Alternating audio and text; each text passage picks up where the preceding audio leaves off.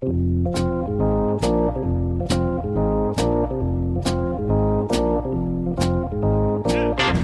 us a little bit about what you saw and being able to relay that message to Cora when you watched Kimbrel pitch and kind of help out so he wasn't tipping his pitches.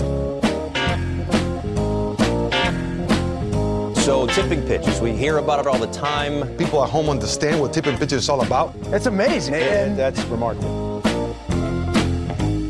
Alex, I know you're going to be shocked, but I have a question for you. Start the podcast out this week. It kind of adds a nice spice of life to my Sunday, especially over the last year and a half, I think. You can really, there are not a lot of surprises in the world, but you genuinely never tell me what the question is going to be in advance. So why would I? Why? First of all, that would require me thinking about the question before I say in your advance. name, before I say Alex. This week's question: who is the worst person on planet Earth who could buy your baseball team? Not named Jeff Bezos. Are you saying morally, this person is objectively the worst, the person doing the most harm, or from the perspective of a fan, this is the person I want owning my team least? I guess a little bit of both, really. However much you weigh that in the pie chart to begin with baseball owners. Right, which is they're all somewhat immoral, so that's kind of just part of the equation. Yeah, if it was Bezos and he was actually going to spend on the team, then maybe you take the moral lapses. But if it was Bezos and he was not going to spend on the team, then maybe you feel a little worse about it. Right. I mean, okay, so we gotta limit the list to billionaires. It's going to be a billionaire that is bankrolling this sort of thing. I think it'd really suck if Michael Bloomberg bought the A's. I don't think that would turn out very well for anyone involved. Yeah. That's a good one. If Charles Koch bought the A's, I don't know. That one would be kind of fun, actually. I'm curious to see. I'm not convinced actually that this man has ever watched a baseball game in his life. Yeah. So it'd be a fun new experience for all of us. I think that he would have a really tough time with the A's specifically because, they were one of the first teams in baseball to do Pride Night. They were usually on the cutting edge of any social issue on the scale of Major League Baseball teams. I think that might change if Charles Koch bought them. Yeah. Rupert Murdoch. Is he alive? That's a good question. Somehow. Wow. Why did I think he was dead? Just straight up wishful thinking? Yeah, I mean, Roger Ailes might be maybe the mix up there. I think I have those two linked in my head for very obvious reasons. Right. Okay. That's a good answer. Well, this is maybe, just name your least favorite billionaires hour. Right, exactly. Or just name billionaires hour. Yeah. I think. What about you? The obvious choice for me is Elon Musk. Can you imagine all of you have to share the stands with all of the Musk bros? Mm-hmm. The weirdo fans of Elon Musk getting in there. The New York Doges. Yeah. That would not be a fun time. Zuckerberg, it would obviously be weird in the sense that you've seen so much of the weird online Zuckerberg content, but I feel like he would kind of take a back seat. That's what I was just about to say. He would not he would buy publicly, it and not care. Yeah, exactly. And forget about it because he's too busy, I don't know, taking down democracy in the Eastern Hemisphere to worry about how Jed Lowry is playing and whether or not they want to offer him another contract given his injury history. Yeah, I'm curious, Musk would find some way to game, the ticket system. Musk and his supporters would be like, oh, every Elon Musk fan, go buy up as many Mets tickets as you can right now, which is going to, artificially decrease supply, which will increase the demand, turn around, sell them for thrice the price. Yeah. Yeah. And also, at the same time, we're going to see if we can launch all of Citi Field into orbit and play a game while orbiting the Earth. Right. Yeah. Okay. Hear me out right now. Steve Cohen owning the Mets is closer to Elon Musk owning the Mets than I think we realize. He's already got the tweeting down. Okay. the just like chaotic, might move the markets with a single tweet. You never know. Yeah. Also has like a weird horde of like fanboys. Right, exactly. Including people who love the show Billions, because the main character in Billions is kind of based on Steve Cohen, the, Wall Street Titan, right? Hedge fund lord. I don't know, what is his nickname actually? Does he have he has a nickname? I think like Hedge Fund King or something. Like he has some nickname like that. This is wow, hedge fund guys. We need to get some baseball fans in there to help you with your nickname game. Hedge Fund King. It is Hedge Fund King. Holy shit, I was right. Wow. Cohen was dubbed the Hedge Fund King in a 2006 Wall Street Journal article. Of course, it was the fucking Wall Street Journal.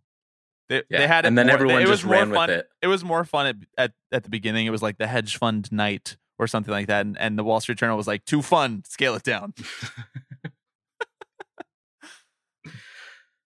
Are there any like good billionaires that could buy your team? I'm clipping that audio. Are there any good billionaires? I'm just gonna. The answer is no. Are there any good billionaires? The answer might be Steve Cohen. If you're thinking best possible outcome here. Just the guy who's a big fan who just has a little bit of extra money that he wants to put into a baseball team. A little bit of extra money, $6 billion. Right. That he wants to put into running a baseball team successfully. I don't know. I guess Steve Cohen.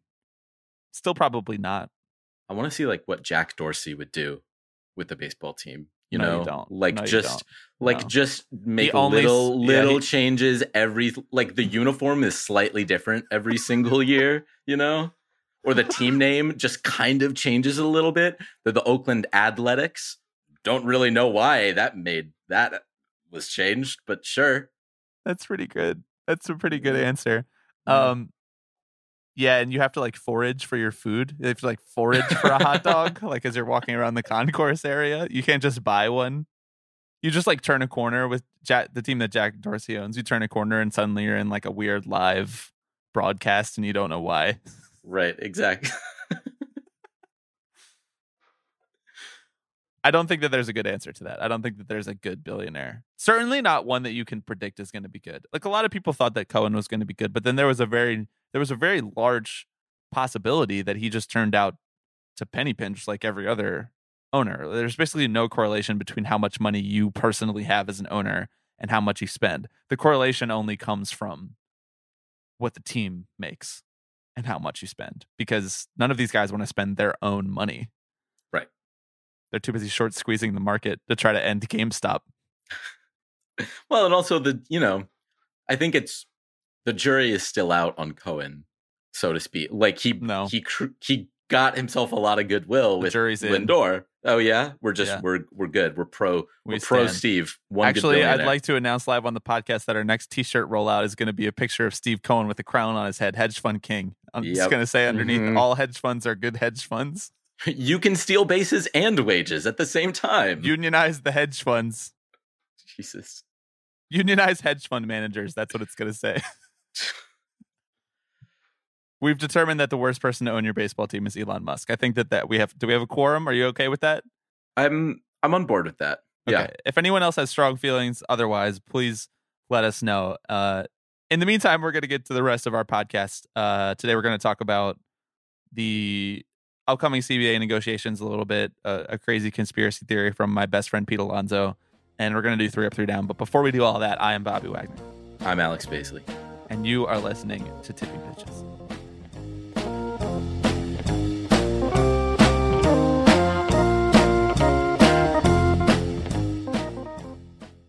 Alex, we're approaching the All-Star break soon-ish, approaching the midway point of the season. Right. We're approaching the run-up to the All-Star break, I think. Sure. We are. I mean, we've been approaching the All-Star break since game 1. Okay, don't give notes in real time. Come on, just let me segue. This is that's like the the kid who's like, technically we're always dying. Just like the second you were born. I'm like, I don't know about you, but I'm always living. So too is Pete Alonso, who is always living in his own little world.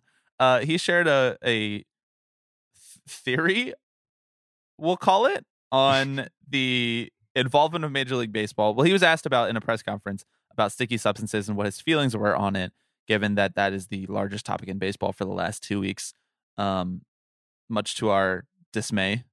And Pete gave his opinion on sticky substances, and he says he doesn't have a problem with it. He decided to divert the question and start talking about how Major League Baseball, instead, the bigger problem is that they micromanage the juiciness of the ball every offseason. And according to Pete, him and many other players believe that they do this based on the upcoming free agent class. So if there are more pitchers who are about to hit the market, they make the ball livelier to make the pitcher's stats worse. And if there are more hitters who are about to hit the market, they make the ball a little more dead to make the hitter's stats worse. I'll let Pete explain it in his own words right here. I don't want 99 slipping out of someone's hand because they didn't have enough feel for it. I think that the biggest concern is that Major League Baseball manipulates the baseballs year in and year out, depending on the free agency class or guys being in an advanced part of their arbitration. So I do think that's a big issue. The ball being different every single year. With other sports, the ball's the same, like basketball, football, tennis, golf, like ball's the same. So I think that that's the real issue with the changing of the baseballs. And maybe if the league didn't change the baseball, pitchers wouldn't need to use as much sticky stuff because for now, guys Alex, that feel the ball and throw the ball. Wait, first of all, what was your reaction? That we need more baseball conspiracy theories. I know this is not the only one that players have. And this is, I mean, I say that kind of in jest, but also I was very struck by the fact that he just came out and said it, you know? Yeah. Like, I think the third eye wide open on the Zoom. You might get stories where it's like, oh, there's talk among players off the record, etc., who are wondering about whether owners are colluding or not or whatever. And Pete Alonso goes on record and says, I can confirm they are. We'll get to this a little bit later, but I think it's more than anything else, I think it's indicative of just the sheer lack of trust between players and ownership right now. Like, it just lays it all out on the table. A lot of people made jokes about how just kind of ridiculous and harebrained this theory seems, given that MLB has shown a sort of bumbling attitude towards the baseball. Like they either have not known what's going on with it or have pretended to not know what's going on with it for the last 5 years. And it would be a level of sophistication and ability to control the ball that we don't have sufficient evidence that they have this sophistication. But I do want to add in the caveat that, like, it's not like Pete Alonso didn't think about this before he said it. It's not, he claimed that him and other players have this theory enough to where he could divert a question about foreign substances, which he probably has a very easy PR tested answer that the Mets have told him to give every time he gets asked about this. He diverted it to a completely different thing. So there's something there. And maybe it is what you're saying. It's a lack of trust. I think that it's not worth dismissing out of hand, which says a lot about how owners have operated in baseball, basically time immemorial. This is the type of thing that they would do if they had the ability to do it, you know, and they've proven that they would do it because they hand out a belt for salary arbitration, whoever keeps it the lowest. They colluded in the 80s to keep salaries down, and they admitted to it and had to pay the players back. And you know, there's a reason that in the CBA it says they're not allowed to collude. There's a specific line that says they're not allowed to collude, even though it would be illegal anyway. I just think that basically any time the worker side accuses the management side of doing something, it's worth considering that they might be doing that thing. Because it's a hard line to draw if you start trying to guess which are true and which are not true. Because, like, I'll take it out of baseball for a hot sec. Like, if you heard some of the stuff that Amazon makes their workers do, you'd be like, that's too crazy to be true. But it's true. So you kind of just have to believe what the workers are telling you if they really believe it too. And then you if something comes out that proves you were wrong, then fine. But I'm not in the business of telling Pete Alonso that he's wrong about this, because I'll basically believe anything that a player accuses a team of doing at this point. Yeah, that's fair. I think that in these situations, obviously everything has to be taken with a grain of salt, but so much of the leverage and the narrative around the state of labor in baseball is driven by ownership, is driven by MLB, the corporation. And it seems like this year in particular, we are getting more and more players who are willing to come out on record and say, no, there's something fishy going on, whether it's with the balls, whether it's with, service time manipulation and luxury cap issues. Very convenient that every team just comes up on $212 million and then stops for Right. their top tier payrolls, other than the Dodgers. But yeah, it's very convenient. They've all somehow snuck under the luxury tax. Yes. Yeah, exactly. Which is it's a tax, not a cap, Bobby. It's not a luxury cap. Right. Even though they're competing over the same players, and suddenly these players, they can't get a larger offer from the Yankees than they can get from the Red Sox. Yeah. It's weird how that works. I'm curious kind of how, this is pure speculation, but I'm curious how the MLBPA took Pete's comments. Yeah. Because I can't think that they loved one of the game's stars going out and accusing the other side of blatant illegality, manipulation. Yeah. Right. But again, this is just the latest domino in a long line of little animosities here and there that are, really building up towards something much, much greater. I think your point about kind of Major League Baseball's ability to actually pull something like this off is well taken, because I think you're right that we've shown that even when they think they know what the ball is doing, they clearly have no idea, right? Like, they came into the season and the ball was doing shit that they just didn't know baseballs could do, right? But it's very possible for them to just have been playing dumb. Like, I mean, I know that my tinfoil hat is getting tighter and tighter on my head, like the longer that we talk about Pete's comments, but it would be pretty easy for them to play dumb about this, right? Like, they would play dumb about colluding over salaries too. They did that as well. And it's not like Rob Manfred lacks the ability to get in front of the public and look like a dummy. That's like his whole thing. Yeah. I'd be very impressed if this was, if they had the wool pulled over our eyes on this thing. I mean, they did acquire Rawlings not too long ago. It was a very convenient timing on that. I think the other hang up is like, what does that chain of production look like? And is MLB really, like, are they that good at divining who is going to hit the market next season, who is going to be signing long-term contracts and who isn't? No. Like, there's a level of kind of prediction there. So it's possible they do it understanding there are plenty of variables in play that they can't control. I think all signs are pointing to the fact that they have just no idea how to do anything right. But the desired effect is still the same, though, right? Because even if they are not doing it intentionally, if the ball is dead when a bunch of hitters are hitting the market, then they did their job. They did their whether job. It was on purpose or not. Yeah. I'd like to talk about another sort of, not even conspiracy, but another interpretation, another reading of the foreign substances thing that was going around Twitter this past week, where every week that passes, the heat on this conversation just gets turned up another degree. And I saw a lot of people talking about how it's very convenient that in the season right before they have to renegotiate a CBA and we're gearing up for war in the labor battle, it's very convenient that MLB is suddenly deciding that they want to crack down on an issue that will divide the league directly in half between pitchers and hitters. And that is sort of the overstepping of the crossing a line on this on the use of foreign substances to get a better grip on the ball, increase your spin rate. Now, we talked a ton about this last week. We talked about it 2 weeks ago. I'm sure if you're listening to this podcast, every baseball podcast that you've listened to in the last week has discussed this exact topic because it's unavoidable at the moment. But I wanted to, what do you make of that?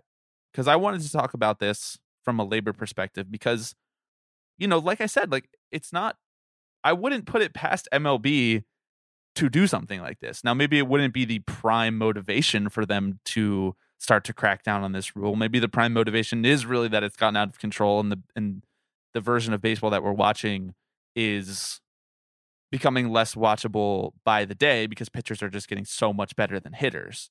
But, I don't think that they are mad about the fact that they're splitting up the players union right as they're about to head into a very tense negotiation. So what do you make of that theory?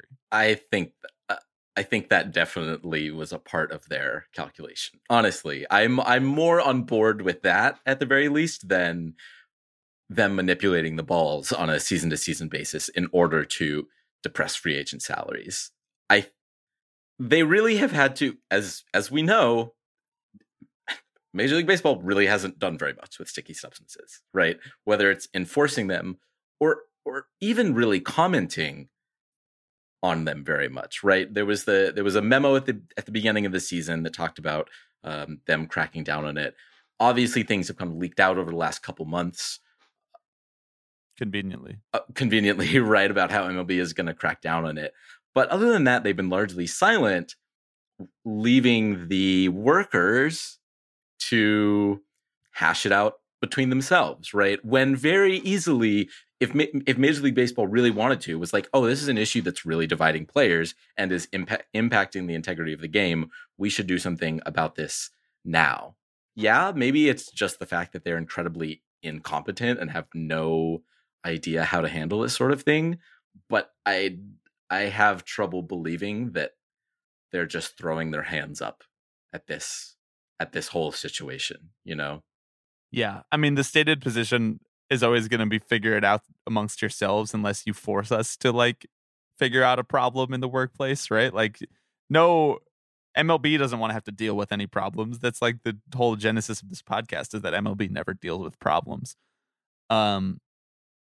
But the other thing that I'll say about this is that this doesn't have to be an inter-union squabble. Just because players can disagree about something, just because Josh Donaldson criticizes Garrett Cole, doesn't mean that they're not going to stick together at the table. So, I mean, while I see that interpretation and I can see validity in the assumption of malice on MLB's part, I don't think that like every argument amongst players has to be like, well, the union is split 50-50. You know what I mean? Like, there's nothing, they're not going to try to renegotiate the sticky substance rule at the table. So once it comes to negotiations, like, I don't think that Josh Donaldson would be like, no, we should keep 6 years of team control because I'm mad at Garrett Cole. Like that, it's just, in practice, what does that actually mean that the union is disagreeing on something midseason? They're not disagreeing on a labor issue necessarily, unless you bring it back to Pete's comments and you start to think that the whole ball sticky foreign substances situation is really MLB's large grand scheme to try to pull one over on the players ahead of labor negotiations, which again, like I said, I don't really see the play there.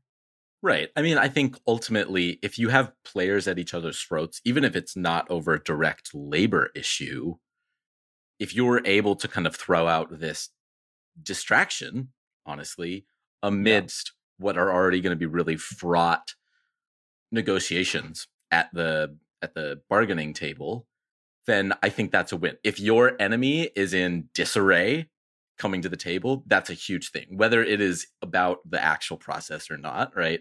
And I think that that's something that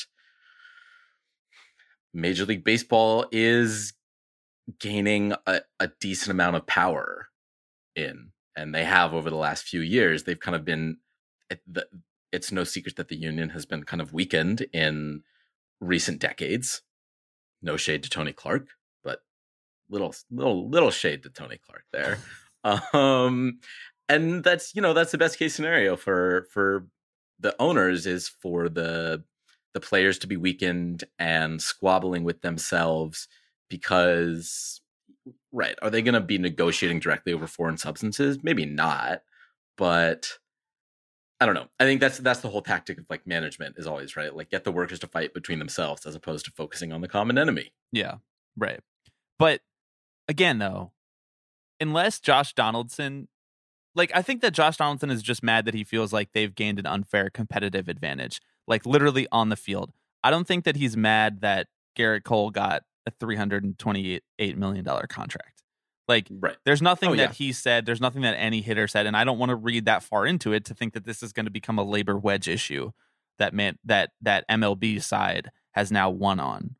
So I don't want to make something out of nothing, but I do think the fact that whether it's intentional or not on MLB's side, I'm sure they're happy about any undesired consequence that has people taking up brain space, taking up emotional energy, taking up airspace as we're leading into these discussions, talking about anything that is not MLB is making record profits and keeping more of it than they ever have. Like the more things that they can, the more, like you said, distractions, the more flares that they can set off in the distance, no matter whether it means that they win something at the table or not, I think in a grander sense means that we're focusing less of our energy, we being you and me, or we being fans who care about the labor struggles between the two sides or the union itself. We're focusing more of our energy on shit that is not get more money from the owners. Right. Yeah. Well, and it sways public opinion too, right? Because all of a sudden you have members of the public who are like, wow, these stars are cheating. Maybe I don't throw my full weight behind them, you know, as a fan, kind of atomizing that whole relationship, I think is ultimately harmful to the idea that the players aren't actually in control here, right? Whether it may not be a labor distraction, but it's a distraction from the fact that Major League Baseball is dragging their feet on dealing with this issue. Yeah. It's a risky play though, because like what if that blows up in their face and fans are like, rightfully are like, well, it was MLB's responsibility to figure this out, so why are we blaming the players now? I just think that MLB has 50 years of evidence that fans will take any opportunity to blame the spoiled rich players that they possibly can. And I think that MLB is like, that is a core emotion that fans feel. Like we were able to effectively translate the steroid era into blaming it on the players and winning one over at the table against them. And we blamed the 1994 strike entirely on the players also, even though, you know, the strike led to a lot of wins for the union. You know, I just think that like it's not new behavior from MLB's side. As we get to the halfway point of this season and we're sort of approaching when this is going to become the biggest story in baseball, I want to make sure that you and I are tracking it in real time, since this is kind of like what we do here, like what we talk about. Yeah. Well, should we dive into that a little more then? I want to zoom out a little bit and discuss kind of what we've learned about the upcoming CBA negotiations as we kind of, you know, move towards the midpoint of the season. Obviously, both parties are very tight-lipped about this, but I think there's some really obvious areas that are going to be on the table in the lead up to December 1st that I think are probably worth exploring a little bit. Yeah. I agree. Which areas do you want to start with? Well, let's start with what we know, right? We knew coming into this season there was going to be a long, protracted, ugly battle that was coming ahead. And that was forecasted by the strife that the union had with the owners in like January, February, right? About whether to delay the season, whether to start it on time. There was lots of stonewalling and accusations that one was trying to undercut the other, etc. So like we started out on a bad foot. Yeah. And then just last month, the union filed a grievance with Major League Baseball for $500 million over the lost salaries from last year's pandemic-shortened season, right? And they're arguing that the league is operating in bad faith and that they could have had a longer season. That, as you remember, the slogan "When and Where," right? We're ready to go. We can play right now. Oh God. And that's just putting me back in such a specific place. Yeah, right. I remember where I was sitting, what I was wearing. It was the same thing I'd worn for 7 days straight. But I think that's an interesting jumping off point. Because it's an interesting strategy to kind of put MLB on the defensive, even if it doesn't work out. Yeah. And it's also worth pointing out that I think a lot of that money would still go to the upper tier of earners in Major League Baseball, right? I don't think that a lot of this money are for the players who are on league minimum salaries. So I'm curious if there's anything that has changed for you in the last 3 or 4 months, seeing this kind of unfold, that has changed your perspective on how this offseason might go. Yeah. It's hard to say because both sides have been relatively quiet. Like, you want to let the first 80 games of the season kind of play out and not make the story about anything other than what's going on the field. I'm sure the players are not psyched to be talking about anything other than baseball, especially since they had to spend so much time in the pandemic shortened season talking about why they weren't playing baseball. So it's hard to say definitively. You know, the lawsuit, I think, is an effort to put themselves in the strongest negotiating position in sticking to what they were saying at the time. Like, they're playing out the logical conclusion of what their argument all along was, which is that we should play as many games as possible so that we can get paid for as many games as possible, and so that you guys can get paid for as many as much of the TV contract as you can, and as much of the gate receipts as you can possibly get, if at the time, if they were ever able to bring fans back during last season, all of that. And that was the MLBPA's position. And that clearly was not the owner's position. They were not interested in putting on a full season last year. They never were, and they never tried. So if they didn't put on a good faith negotiation to try to play as many games as possible, then it is the union's responsibility to file that grievance and see what comes of it. Because maybe you withdraw it in the future in exchange for something else at the bargaining table. Like, that's very possible to do in over the course of these negotiations. Like, everything is on the table. So I think that is a pretty savvy negotiating move, even if nothing comes from it. I think for me, there was so much talk before the season of expanded playoffs, and I'm just really at a loss with that one, because we got to the point in going back and forth where it seems like owners are not going to accept anything other than expanded playoffs. Like, they've basically put that one on the table, and they're like, that's not getting taken off, because they instituted it and the players agreed to it in the pandemic shortened season to try to recoup some of that expected revenue. And they wanted to institute it this year, and the players said no, because they were like, we gave you this last year and it was much more of a boon for you financially than it was for us. And in the future, it's going to be much more of a boon for you financially than it is for us. So we're not giving it to you again for free, basically. And now I'm watching this season, and we're back to a full 162 game season. Everything's starting to get back to normal. And I'm like, expanded playoffs is even more egregious than it ever was. And I'm just trying to see this from a fan's perspective, how this is good for anybody. It's not good for me because it dilutes the product of the regular season, and it makes the playoffs weirdly less important for each individual series. So it's not good as just a watcher. It's not good as someone who gives a shit about the state of labor in the game either, because owners are going to get more of those playoff revenue profits than players are anyway. And I'm just trying to think of a way in which we go through next offseason's negotiations and don't get expanded playoffs. No, I think we absolutely will. And it's especially interesting because the union is also grappling with competitive integrity, right? And how to actually get teams to compete year in and year out, month in and month out, which expanded playoffs, in a sense, kind of flies in the face of, right? By lowering the bar of what success actually means over the course of the season.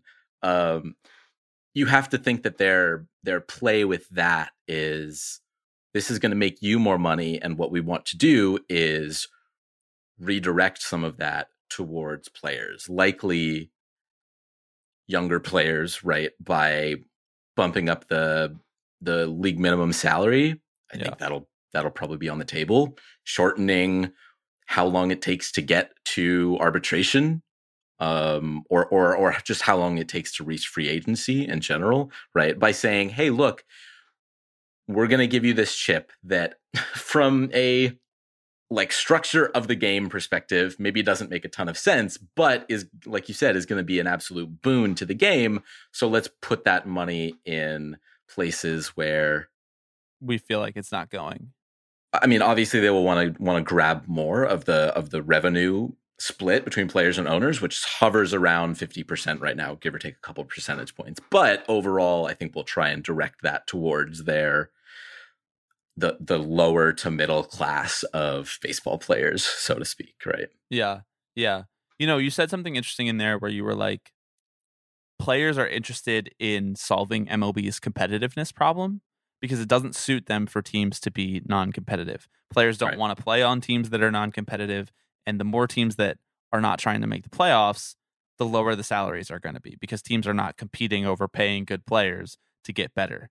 And that is sort of like the owner side trump card where they can just pretend like they're rebuilding in perpetuity or retooling in perpetuity, and there's no way for the players to prove that they're doing that with the express purpose of colluding to keep salaries low, even though you and I feel confident saying that that's what they're doing, and a lot of other people feel confident saying that's what they're doing. But it goes back to what you said when we were talking about the foreign substances or when we were talking about the ball. It's fallen on the player side to fix problems in the workplace that the owners should be fixing. If you don't like that your team isn't competitive, whose fault is that? It's the owners refusing to sign good players for what they're worth. You know, it's the A's getting cheap and not keeping Marcus Semien around. So now Alex, you're watching, and no shade on him, but Elvis Andrus, well post the prime of his career, while Marcus Semien is having a great season in Toronto because the A's just didn't want to pony up the cash for him. And I just think that, you know, as we approach the offseason, one of the biggest things that stands out to me in knowing that we're going to be talking about this so much is that I want to be wary and I want to be mindful of the fact that, like, if there's a problem in the workplace, most of the time it should be solved by the management side, because that's literally what it's in the title right there. They're managing things. You know, they are making the decisions to make things better or worse, to solve problems. And the more that the players, and I think that they're realizing this, the more that the players try to solve problems in the public and win PR battles in the public through labor negotiations, the more they're setting themselves up for failure, the more they're setting themselves up to be scapegoated as, like, you know, rich guys complaining about not getting richer, basically. Yeah.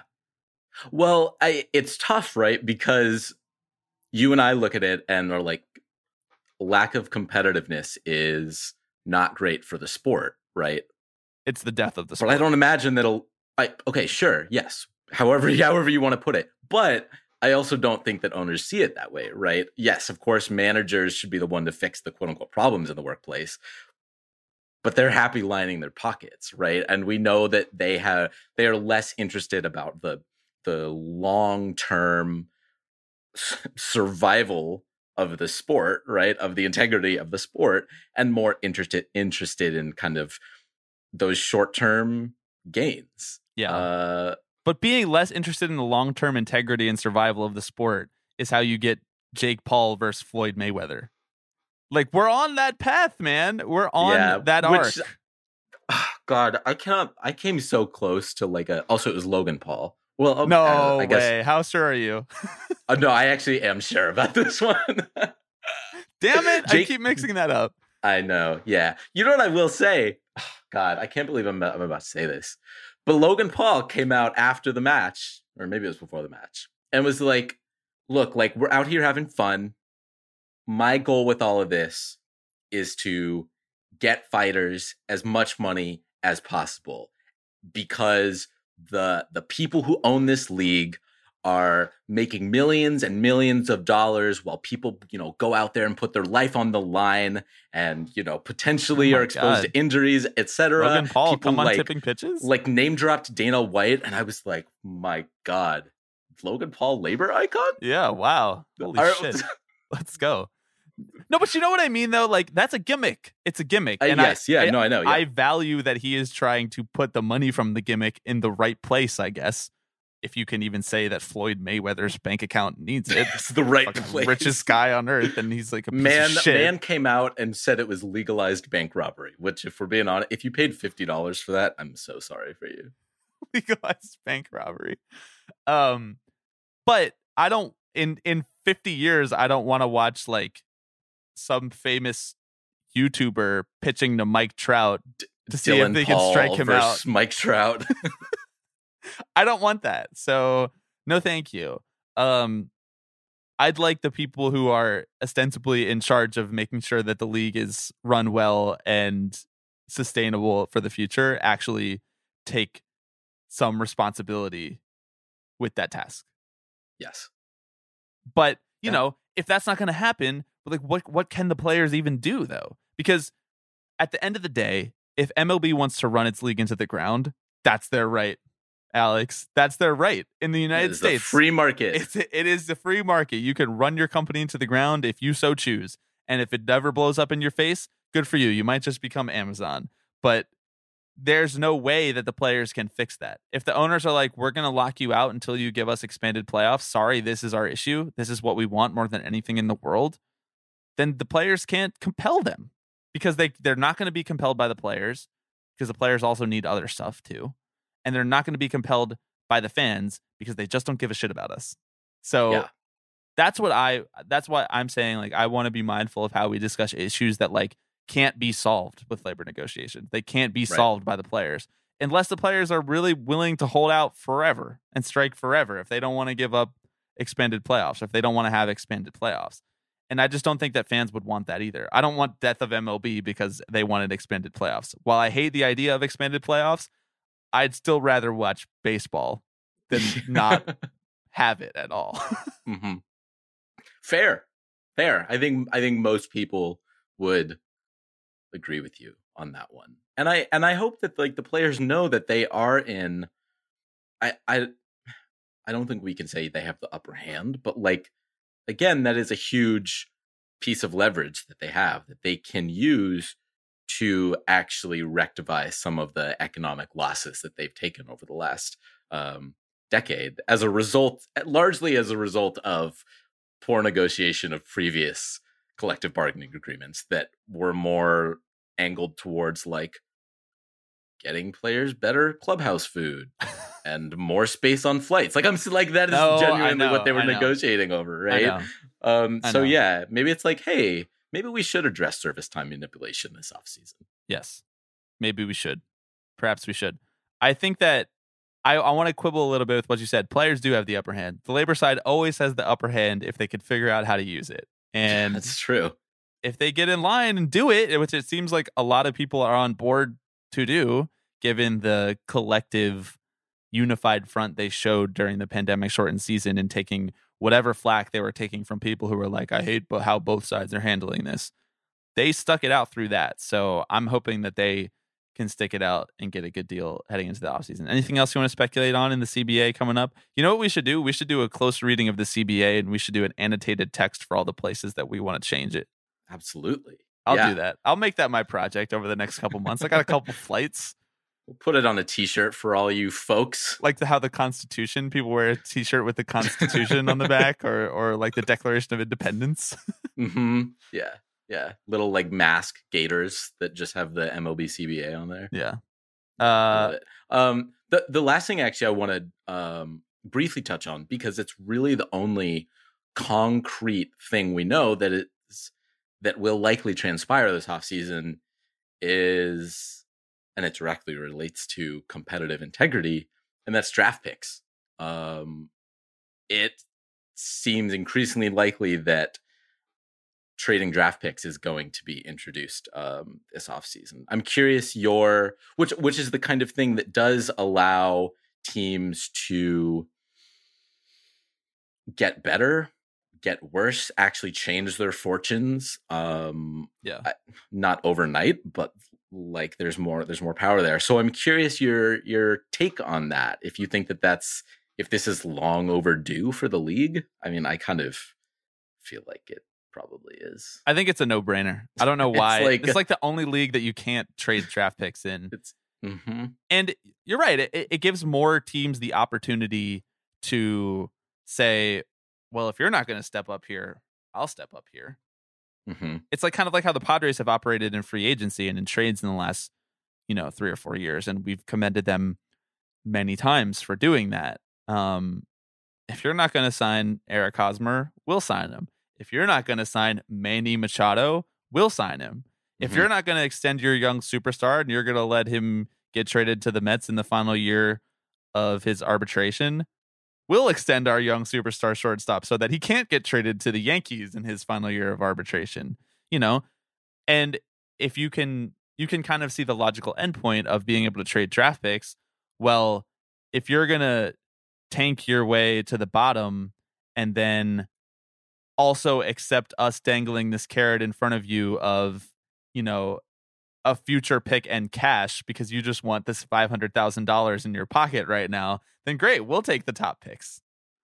I think that is a way that it could, separate the teams who want to compete from the teams who don't want to compete and allow more opportunities for teams like the Padres to step up. But then again, by that same token, that could just allow teams who are at the top of the draft, who should be taking the good players and trying to get better in the future, could just allow them to punt on doing that and be bad forever. So I don't know what will come of it.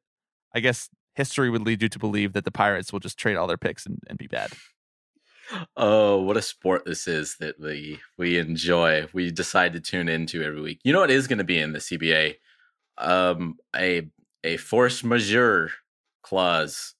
The clause that says, hey, if a global pandemic happens, here's how we're going to handle this. Here's how we're going to set up responsibilities. Insane to me that they were the only major league that didn't have this in their Wait, did they not? Contract. No. Oh, wow. I don't think I knew that. I think I just thought that they didn't, trigger the force majeure clause because they were afraid of how it would look to rip up a CBA because of a pandemic that was killing hundreds of thousands of people at the time. Well, yeah. They were afraid. That wouldn't have looked great. They got a solid PR outfit over there on Fifth Avenue, but I don't know if they could have endured that one. The NBA didn't try that one either. Okay, fine. They'll put in a force majeure contract then. Yeah. Clause, I should say. They'll put in a force majeure clause. Okay, Alex, let's take a quick break and then do 3 Up, 3 Down when we come back.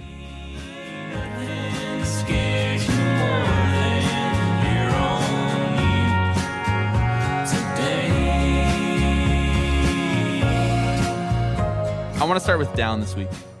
Is that okay? Okay. Yeah. Are you all right? Yeah. I just want to end on an up. I love that for us. Thank you. My first down this week, it's not even really that big of a down. It's more of like I had a FOMO moment where I saw that the Buffalo Bisons were playing the Scranton Wilkes-Barre Rail Riders, and the Buffalo Bisons are currently playing their home games in Trenton at the Trenton Thunder. Because Trenton doesn't have a current minor league team right now, but Buffalo's playing their home games there. And I saw that the pitching matchup for this was going to be Nate Pearson versus Devi Garcia. And I just really wanted to be there, Alex. I wanted to be there in the worst way. Haven't been to a minor league baseball game yet this year. Haven't been to Trenton Thunder in a few years. And I saw this matchup and I was like, damn, it made me sad. That's my first down this week. I miss minor league baseball so much. Yeah. You have no, you can go. Go see the Cyclones. Go see Mets top catching prospect Francisco Alvarez. All right. I'll come back with a scouting report. I'll do it. Yeah. Raw power, 60. 60. Game power, 50. He's got to work on it a little bit. He's got to work on it a little bit. Exactly what I was thinking. Does he have trouble with the curve? Let us know. Okay. First down for me this week. Service time manipulation discussions. Oh my Hell God. Yeah. I have this one too. Gonna bring it back. Okay. Yeah. All right. No, I have this one too. With Kelenic. Jared Kelenic was demoted by the Seattle Mariners this past week because he's been really bad at playing baseball at the major league level. He was in the midst of like an 0 for 30 something 39 skid. There you go. 39. Not that you're who's counting, right? This Mets fan over here. That's not why. That's not why I knew. I want the best for Jared Kelenic. I know. So does he, honestly. The fact that this man's has a clothing line already. That's just like, you can walk around with a shirt that says JK on it. Like, okay. Anyway, there were some people, including members of the media. It's always these members of the media. The dreaded members of the media. Mm-hmm. Yes. Who said, well, look at that.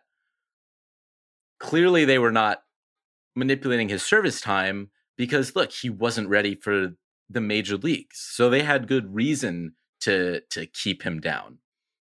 Bobby, I don't know if you remember this, but in the offseason, a member of the Seattle Mariners brass admitted on record that they were going to try and manipulate Jarred Kelenic's service time. Yes, I recall. The Bellevue Breakfast Rotary Club.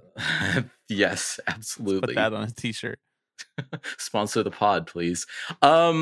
Just because the Mariners are bad at evaluating when a player is ready or not, or because a said player doesn't perform at the expected level that they were going to, does not mean that teams did not try to manipulate his service time. I don't know. I really didn't enjoy like having to wade through this conversation, right? Like even if service time manipulation, even if he doesn't come up and be Vladimir Guerrero, it doesn't make it any less egregious. No, because you don't know what he's going to do when he comes up. And if your assessment, actually, there was a really good conversation about this on Five and Dive by Craig Goldstein, between Craig Goldstein and Bradford William Davis, both former guests of this podcast. And they basically hit the nail on the head. If the Mariners' assessment was that he was ready at the end of last season, their internal assessment was that. You know how we know that? Because Kevin Mather fucking said so. He said that. So if the process was service time, if the process was designed to manipulate his service time, it doesn't matter what he did when he came up because they thought he was ready. And if you think someone's ready, you should call them up. That's the social contract of baseball. You're ready, you come up. The thing for me, now that we have sort of the foundation of this conversation laid, the thing for me that was disappointing was to see how many people were parroting that take that it wasn't service time manipulation. It just shows a base level of intelligence that's not being reached about how all of this shit works. And that, when I see the Kelenic discourse flaring up all over the place, all over Twitter, all over podcasts, whatever, just reinforces to me that we're just going to have this conversation forever, in perpetuity, with every big prospect, always. Because there is a threshold of people who are stupid enough to not realize what the Mariners were doing because he had a slump when he came up. And that just means that we're never going to escape this conversation. And maybe that's a little too existential for me to say this early in the podcast, but it's true. We're just never going to get away from this. The upcoming CBA should include a clause that we can't talk about baseball on Twitter anymore. Yeah. Or at least maybe journalists, right? Yeah. We're not. I think that we're famously not journalists. Famously not journalists. I think that would go over well. That was one of my downs as well. So you go again. So go again. It's back to you. Me again. Back to you. Just quick pass. We'll peppered it right back to you. Okay. Let's talk vaccines then. I'm just trying to play the hits this episode. We had a long, protracted conversation about the CBA and labor battles, and my 3 up, 3 down is like just COVID-19 and service time manipulation and fucking hit by pitch it. I don't really know what to tell you guys. This is what you signed up for. Yeah. Anthony Rizzo, who I do love, historically have at the very least, went on a radio show this past week and said that he ultimately decided that he would not be getting the COVID-19 vaccine. That he had some long discussions with his doctors, and it was a really tough choice for him. But ultimately, he decided against it. And I am curious to know what the things were that he was weighing on either side. And again, people rightfully pointed out on Twitter that he's a man with past health issues. He was diagnosed with Hodgkin's lymphoma and underwent treatment and is, by all accounts, free of that. And people said, it's very possible that that has something to do with its diagnosis. That as oncologists, like, maybe said there were higher risks of vaccines. But I also think that if you're immunocompromised, you also probably have a higher risk from the COVID-19 virus. I could be wrong on that, but while trying to remain as sensitive as possible to Anthony Rizzo's right to discuss with his doctors, given his past medical history. We're anti-HIPAA here. Yes, I just get frustrated at the lack of clarity with which these people get out there and talk about these things, with which baseball people get out there and talk about these things, because I'll make the lens a little wider and talk about my frustration with the Mets all year, talking about how it's a personal choice to get the vaccine, and a lot of guys saying that they're not going to get it, or at least a lot of guys not saying that they did get it on the Mets this year. And that's just become this wave, this trend of baseball players saying it's a personal choice and et cetera, et cetera, et cetera. Well, like, if you believe that, then say some of the things that you're weighing. And that's what I think was frustrating about the Rizzo situation. Can you just say a little bit more about what those conversations consisted of, without like having to turn over your entire medical history and call your doctor into the Zoom or the radio station or whatever, because it just raised a lot of confusion. And for people who are on the fence about this, confusion is the type of thing that causes people not to get vaccines. So, like, I would love for people to be a little bit more discerning in what they say about vaccines publicly when they have massive public platforms like baseball players do.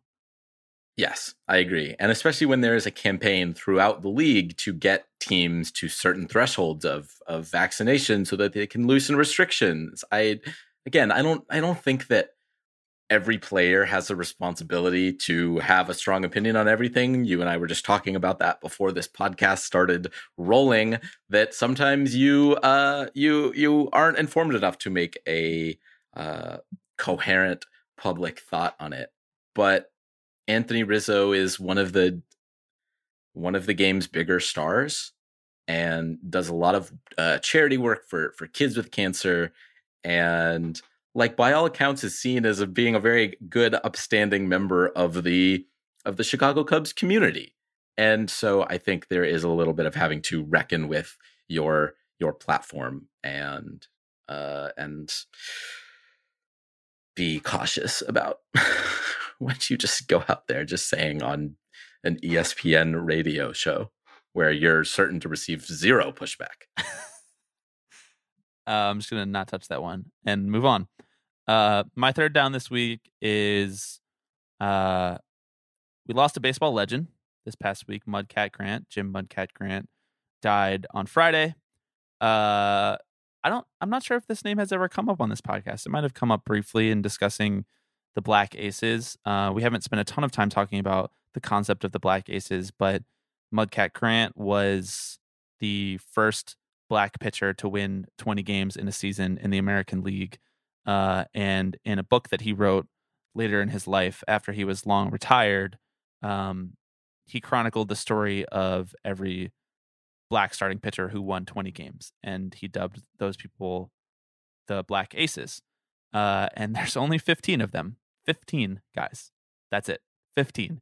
Including a recently retired player, CC Sabathia, and a current player, David Price. So at the point that Mudcat Grant dubbed this phenomenon the Black Aces, because there were so few of them, there were only 13 of them. And he wanted to bring attention to the fact that when the game was integrated, a lot of guys who were pitchers in the Negro Leagues were brought over and were told, you can't pitch anymore because of blatant racism. Like, they don't want the hero of the game, which a lot of people think that the pitcher is, to be a Black person. Like, if we're going to integrate this game, we want Black players to be as on the sidelines as humanly possible. Famously, Jackie Robinson didn't even play very much when he originally came over, even though he was the Dodgers' best player by far, and he wasn't even the best player in the Negro Leagues. So, I wanted to take this opportunity to talk a little bit about Mudcat Grant and his life and his lasting impact on the baseball community, because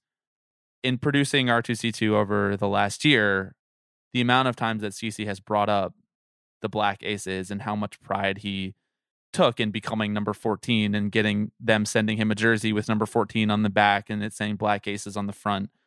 It's just such a rare thing in the game, and the lasting legacy of Jim Grant to draw attention to this and the incredible racial political undertones that go into a baseball clubhouse and go into shaping the current game, even that we witness today.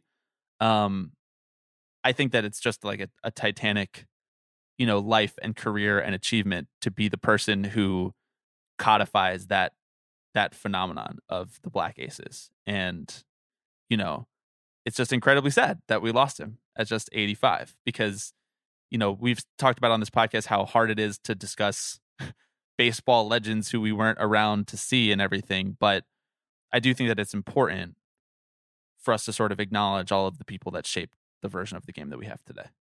Yeah, well put. I couldn't have said it better. And I really, you have to admire the work that he really did. He put in to memorialize and promote the history of Black baseball players, which is not necessarily something that he should have had to do at all, right? This is the kind of thing that when we talk with reverence about baseball's history, like should be carried by baseball's historians, by the league itself, by the fans in the way that the game is marketed, right?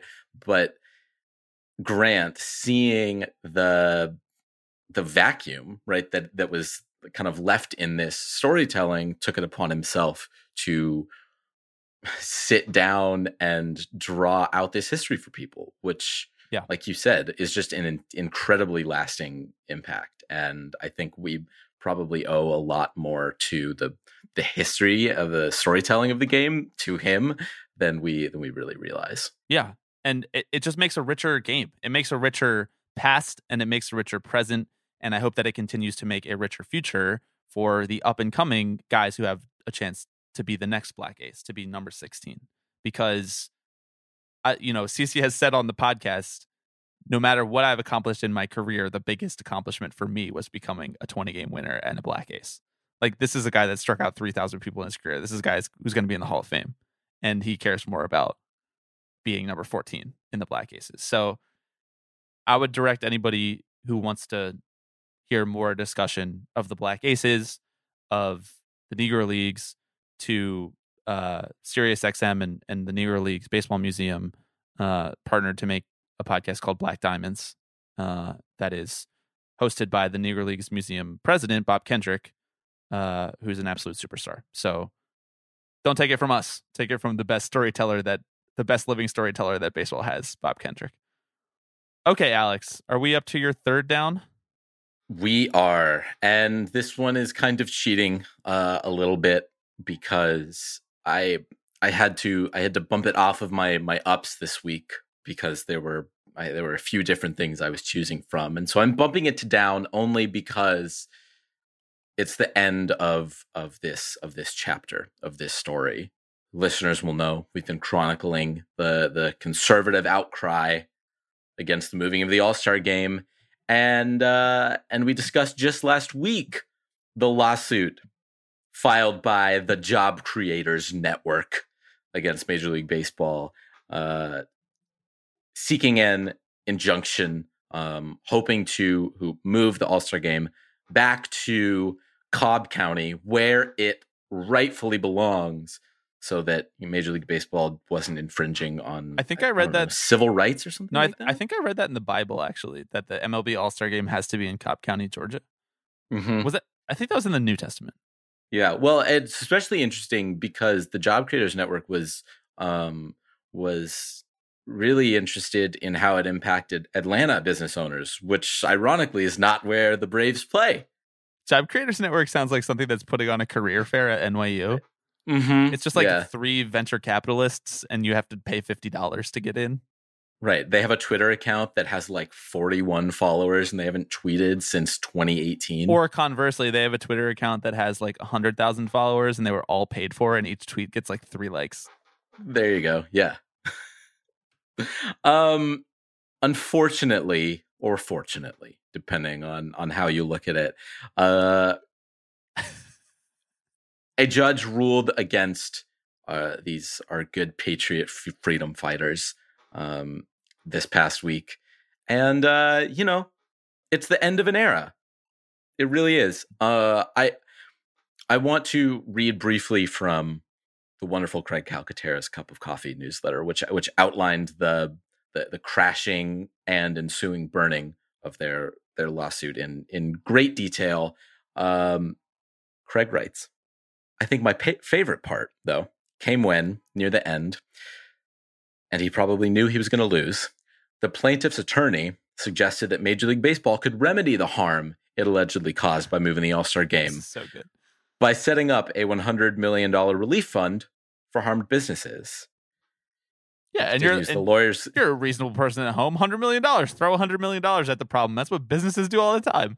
Right, exactly. Well, if you're not going to fix the harm that this has caused, at least maybe monetary restitution will do.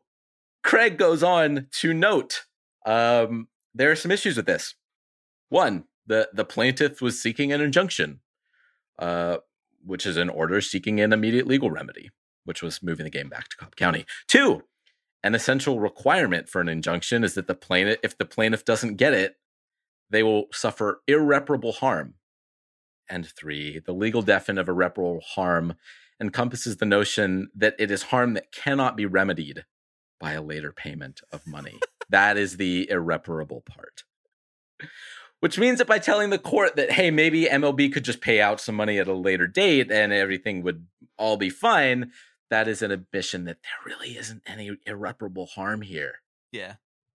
But, I mean, it was a good PR coup because now you and I both know who the Job Creators Network are. That's as true. well as everyone who listens to this podcast. That's a good point. I'm just wondering if Craig has taken into account the fact that the fans of Atlanta are hurting, Alex. The fans of Atlanta are the ones who've had this stolen from them. They didn't choose this. It's the fans. The emotional trauma that they went through thinking that they were going to be able to go to the Midsummer Classic, and now they can't. Are you kidding me? You can't put a number on that, even though the number that they put on it was $100 million. $100 million. You can't put a number on that. Come on. Dude, we could make so much money just going on the radio doing that. Just like staying in character. Mm-hmm. The trauma that we went through. Clearly we could make a lot of money taking this to court, you know? This man's made a career out of doing stuff like this. I want him losing disbarred. lawsuits. All right, it's time to go to Up. It's time to go to Up. Alex, I'm going to play for you some of the dulcet tones of Gary Cohen and Ron Darling on the Mets broadcast against the Padres on June 4th. This was brought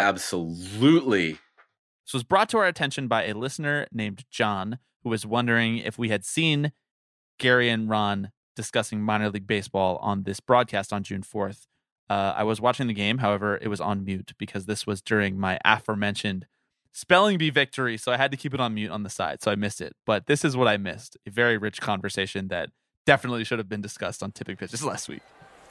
You know, things are changing slowly in the minor leagues.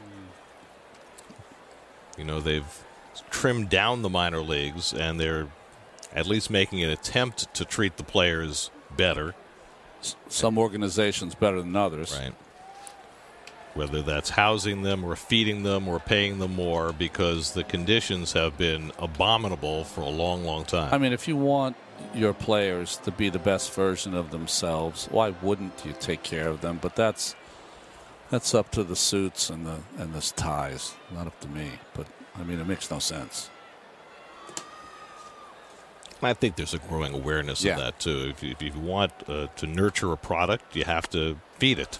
Swing and a miss, and Snell is down on strikes. Third strikeout for Lucchesi.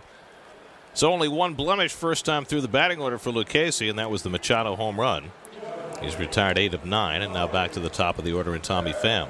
In fact, I think an old teammate of mine, Scott Brocious, I think it's his son that has played a big role in trying to get a lot of things done for minor leaguers that have been not taken care of in the past, and I applaud that, certainly.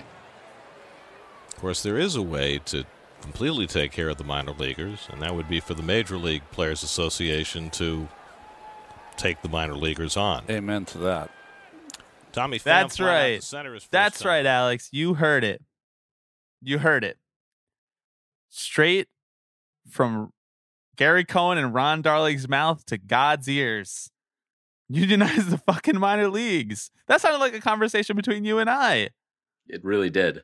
You have any immediate reactions, immediate takes? Should we get them on the pod? Bobby, that's not up to me. That's up to the suits and the ties, upstairs. Amazing line. I just show up. Amazing line. The suits and the ties who decide what we talk about every week. The suits and the ties, our executives here at Tipping Pitches Media. No, I mean, we can't get them on the pod because that conversation strikes me as them walking right up to the line of what they're allowed to say as MLB broadcasters. Yes. And not a toenail across the line. And bringing them on to talk about that conversation, that short back and forth that they had would send them well past the line. But I do want to say that's awesome. What an awesome conversation for them to have on a broadcast in a way that is, winking of the people who know how bad it is and informative for the people who don't know how bad it is. Just to bring up Scott Brocious and to bring up Garrett, his son, and the lawsuit and everything like that, to talk about what it would mean and how we could remedy some of these problems with a very basic solution of allowing the minor leaguers to have a union and join the MLB Players Association, I think really does a lot. There's millions of people watching that game who don't, maybe not millions, I don't know. Maybe I'm overstating how many people watch a Mets game on Friday night, but there are at least hundreds of thousands of people watching that game who have never thought about that and have never had to think about that. And they did because they brought it up. So thank you to John for emailing us, flagging that so that we could talk about it on the podcast. I'm just blessed every day to have Gary, Keith, and Ron calling Mets games, though Keith was not featured in this video, and I'm wondering what he might have to say about all this. I'm not wondering. I'll leave that to the imagination for everyone else. But it connects back to what we talked about last week with regards to someone like Bob Brenly, right? In that broadcasters are spokespeople for the sport and can massively influence the way that people think about the game. It's very easy to pick up kind of the same mannerisms as a broadcaster or hearing the way that they talk about players. They are the gatekeepers in a sense. So this sort of thing is, like you said, incredibly important. And frankly, I thought you were going to play the clip of them just tearing Rob Manfred's asshole a new one over instant replay and just talking about how nobody is awful, safe. Atrocious. Nobody is safe on a Mets broadcast. I was so surprised. They crossed the line on that one. It sounded like us. Hell yeah. I love them so much. Since Keith wasn't featured in that lovely audio that we just played, I thought, Alex, for the listeners, I thought I might play them a treat, a video of just Keith. Are you ready? Okay. But anyway, we love our Met fans, and I'm wishing you a very happy birthday. The Mets look very good this year. I'm sure you feel the same way. And I want to give a big shout out to your podcast that you created called Tipping Pitches. So good luck with that as well. Yeah. That is right. Keith Hernandez wants to give a big shout out to Tipping Pitches. Incredibly, he did that of his own volition. I know. It just showed up in our DMs. It was one day. Literally, it was like he texted it to us. It was crazy. Crazy. Yeah. It must have been maybe Alex when Alex Rodriguez was trying to buy the Mets, he probably called up Keith, who was his favorite player growing up, and he was like, "Hey, while we're here talking about baseball, I want to tell you about my favorite podcast, Tipping Pitches." And then Keith started listening. That must have been how chain of events there. Do you think that this goes against Cameo's terms of service? You can't pretend like the person said it outside of that context, Cameo, what are you talking about? Okay, next up for you. Up for me, I dumped all over the City Connect jerseys last week. I did. I felt no shame about it. I still don't. However, Thought warrior Alex can't be swayed by public opinion. These D-back City Connect jerseys are... These are the ones that you love? Yes. I think they're great, yeah. But I just thought that you would be a fucking downer. You always are. Oh my God. So are you. We have a segment named after being a downer. Up comes first in the segment name. Life contains dualities. The City Connect jerseys for the D-backs are incredibly tight. They tip their cap to the Sonoran Desert in Arizona. They're this kind of beautiful cream hue, and they say Serpientes on the with a little snake as an S. That means venomous snake, right? And they got like a little Arizona flag on the side. I don't know. They're clean. They don't try and do too much, which I think that some of the other jerseys have tried to do is like shoehorn a bunch of different ideas into one thing. Yeah. Like the Cubs were like, this represents all 40 neighborhoods of Chicago. And it's like, was so whack. No, it doesn't. So whack. So I don't know. I'm just here to say I don't hate all jerseys. Okay, Put it on record. I didn't know that you were introducing a new segment called Alex Defines Words in Spanish, but I love it. Can you do more? Yeah, I mean, do you want me to just throw words out and then define them? Yes. That's what the Okay. listener wants to hear. No. Good choice. I like the jerseys. The video was kind of weird and funny, but I like it. I love the Sonoran Desert. It's very beautiful and terrifying. Big Sonoran Desert fans here. My second up this week is, I'm not sure if you saw, but on the Rigor MLB show, we did a 25 under 25. And then on MLB Network, it's been like their under 25 week or whatever. I think that just happened to line up that way. I don't think anybody stole anyone's ideas. However, in thinking about making my list for the 25 under 25, I really struggled with the top 4.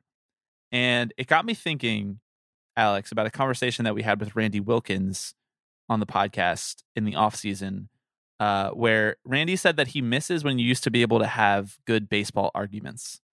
And with the proliferation of sabermetrics, it's really hard to argue that one player is having a better season than another player. So the MVP has sort of fallen away a little bit. We can paint a very layered statistical argument about why one player should win versus another player. But when you start talking about projecting towards the future, we don't have all those numbers nailed down necessarily. It's very hard to predict what's going to happen in the future in baseball. Guys fall off cliffs all the time. And so when I was making my list, the top 3 on my list were in this order: Tatis, Soto, and Acuna.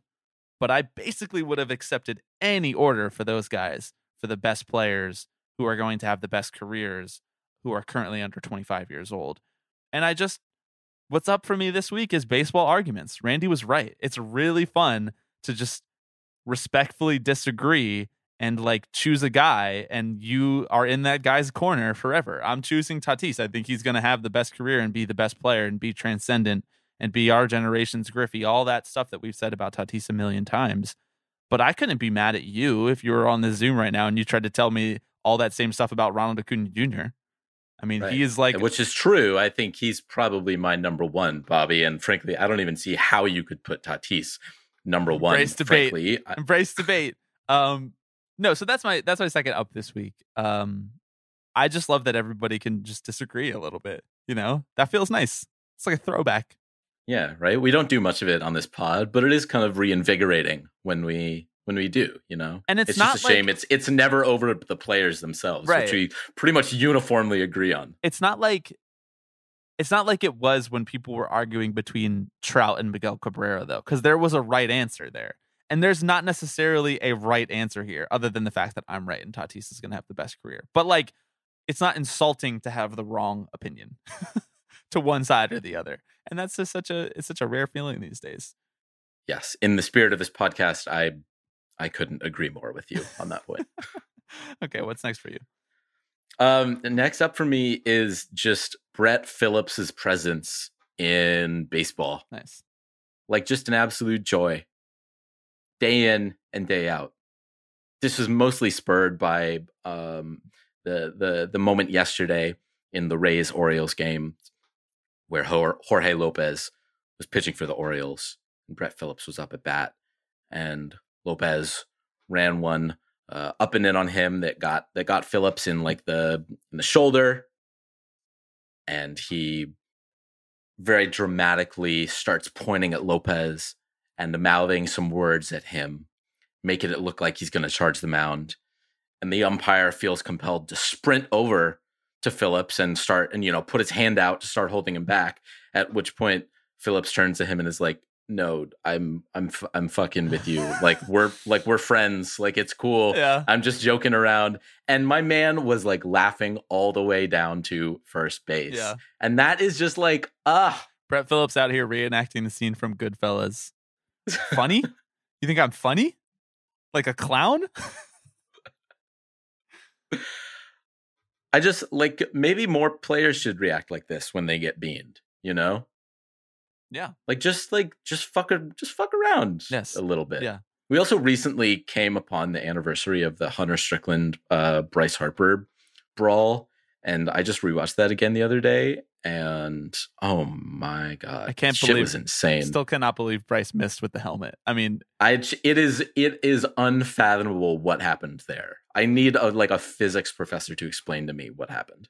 I think we said this at the time, but like, it almost makes me feel like he was trying to miss so that he didn't get suspended like for 60 games. Yeah, but he missed it went like backwards. I know, it was like Rick Ankiel-esque. Wow. Shots fired. Okay, what is last up for you this week? Okay, last up for me it's still baseball related, but it's selfish and it's personal and it doesn't really apply to anybody else listening to this, but I'm going to a Dodgers game on Tuesday of this week. I'm going to a Padres game on Friday of this week. And then I'm going to a Dodgers game the following Friday. I'm doing it, Alex. I'm doing Southern California baseball life right. I'm getting out to the ballparks. We're fully vaxxed. Everything is approaching normalcy and still not there yet. Still kind of weird. But it feels so good to have a real baseball season and to see real baseball games in front of my face. And I know that I talked about that when I went to the Angels-A's game, but something about Dodger Stadium, and I haven't been since 2019, obviously. So I'm pumped. And of course, going down to San Diego and seeing Tatis, and the crowd will be more full than it was the last time I did that because Tatis was injured and the Padres were like 20 games out of first when I went to Petco Park. I'm so pumped. It's going to be great. This is like the type of thing that Up was invented for. Just going to baseball games. Yeah. Just a vibe. Yeah. All right. Join me at the Mets tomorrow then. All right. You have time. When did the A's come into the Yankees? You might want to be careful with that this year. There's a lot of pent-up aggression in the Bronx these days about the Yankees. Usually you go there and they beat up on the A's and they razz you a little bit, but this year might be a little different. Yeah, like if the A's win, I'm a little worried about what happened. I'm tucking my jersey back in my backpack. Yeah, exactly. Okay, final up for you. My final up for me, which we incredibly did not reference this entire podcast, but it was the interview answer heard round the world. One Garrett Cole was asked about Spider Tack.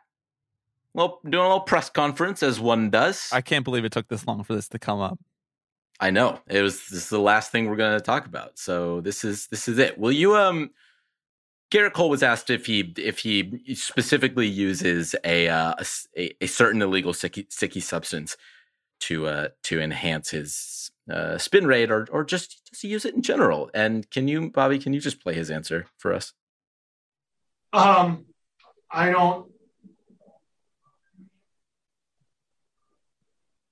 don't know. I don't know if I don't quite know how to answer that, to be honest. I mean, there are customs and practices that have been passed down from older players to younger players, from the last generation of players to this generation of players, and I I don't know. I don't know how to answer that. I mean, when I first saw this video, I was like, dang, has Garrett Cole been watching tape of what it looks like to record an episode of Tipping Pitches? Pausing between, like 6 seconds between words. Trying to think about what you're going to say carefully so that you don't actually accidentally say the wrong thing. Mm-hmm. Yeah. Garrett, you didn't say the wrong thing, but you also didn't say anything. So, also, again, like if your answer to a yes or no question isn't immediately no, people might raise some questions about whether your answer is yes. I'm just putting that one out there. And he's in a tough position because he doesn't want to incriminate himself, I guess. But I don't know. Feels like there was probably an easier route for him to take rather than just like he ultimately ended on a very non-answer that was like, have traditions been passed down, right? Like guys, do guys use any substances ever? What is a substance? Yeah. Just make it existential as possible. Yeah. Mm-hmm. It's beautiful. It is an up. Good choice. Thanks. Okay, that's going to do it for this week's episode of Tipping Pitches. Thank you for listening. All the same old stuff, Alex. tippingpitchespod@gmail.com, tipping_pitches on Twitter. We didn't do any voicemails this week, but we will probably do a couple next week. 785-422-5881 is our voicemail number. You can call and complain about your team's owner. You can call and tell us whether you think Tatis, Acuna, or Soto will have the best career. Whatever you want to do, you can call and do it. Last thing I'll say is that it's been a while since I made a selfish plug to ask people to share the podcast with someone who they think might like it, or rate us on iTunes, whatever. Anything helps. We are a small operation with no marketing budget, and we can't grow the podcast without the help of the wonderful listeners who listen to it every week, whom we are very appreciative of. Alex, anything else to add? I don't think so, although I think the only thing that, I'll leave you with is that we might need to add a force majeure clause into our operating agreement. Not that I imagine any strife with you down the road, but, should there be an act of God that doesn't allow us to perform our podcasting duties, I think we should be prepared. That's a great point. I'll start writing that one up. I'll have my people send it to your people. Thanks for listening to Tipping Pitches, everybody. We'll talk to you next week.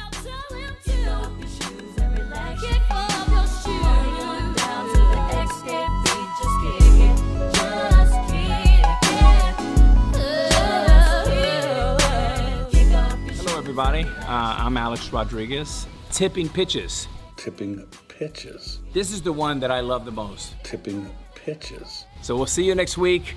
See ya!